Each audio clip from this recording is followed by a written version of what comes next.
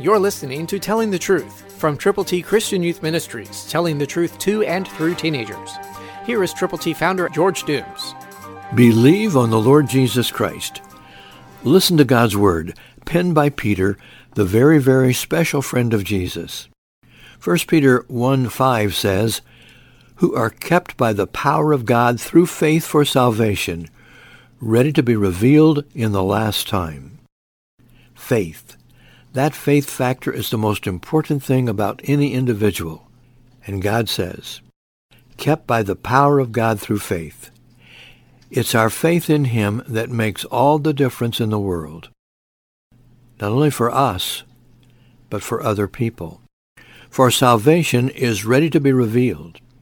Revealed, the Bible says, in the last time. All we know is that today is closer than yesterday to the last time.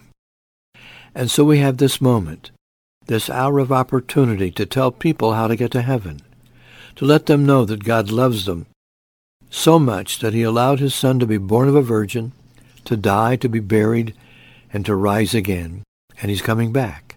But meanwhile, there are people who need to know Him, and you can pray for them, and you can go to them with God's plan of salvation.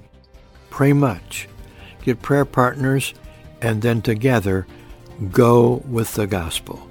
Christ, through you, can change the world.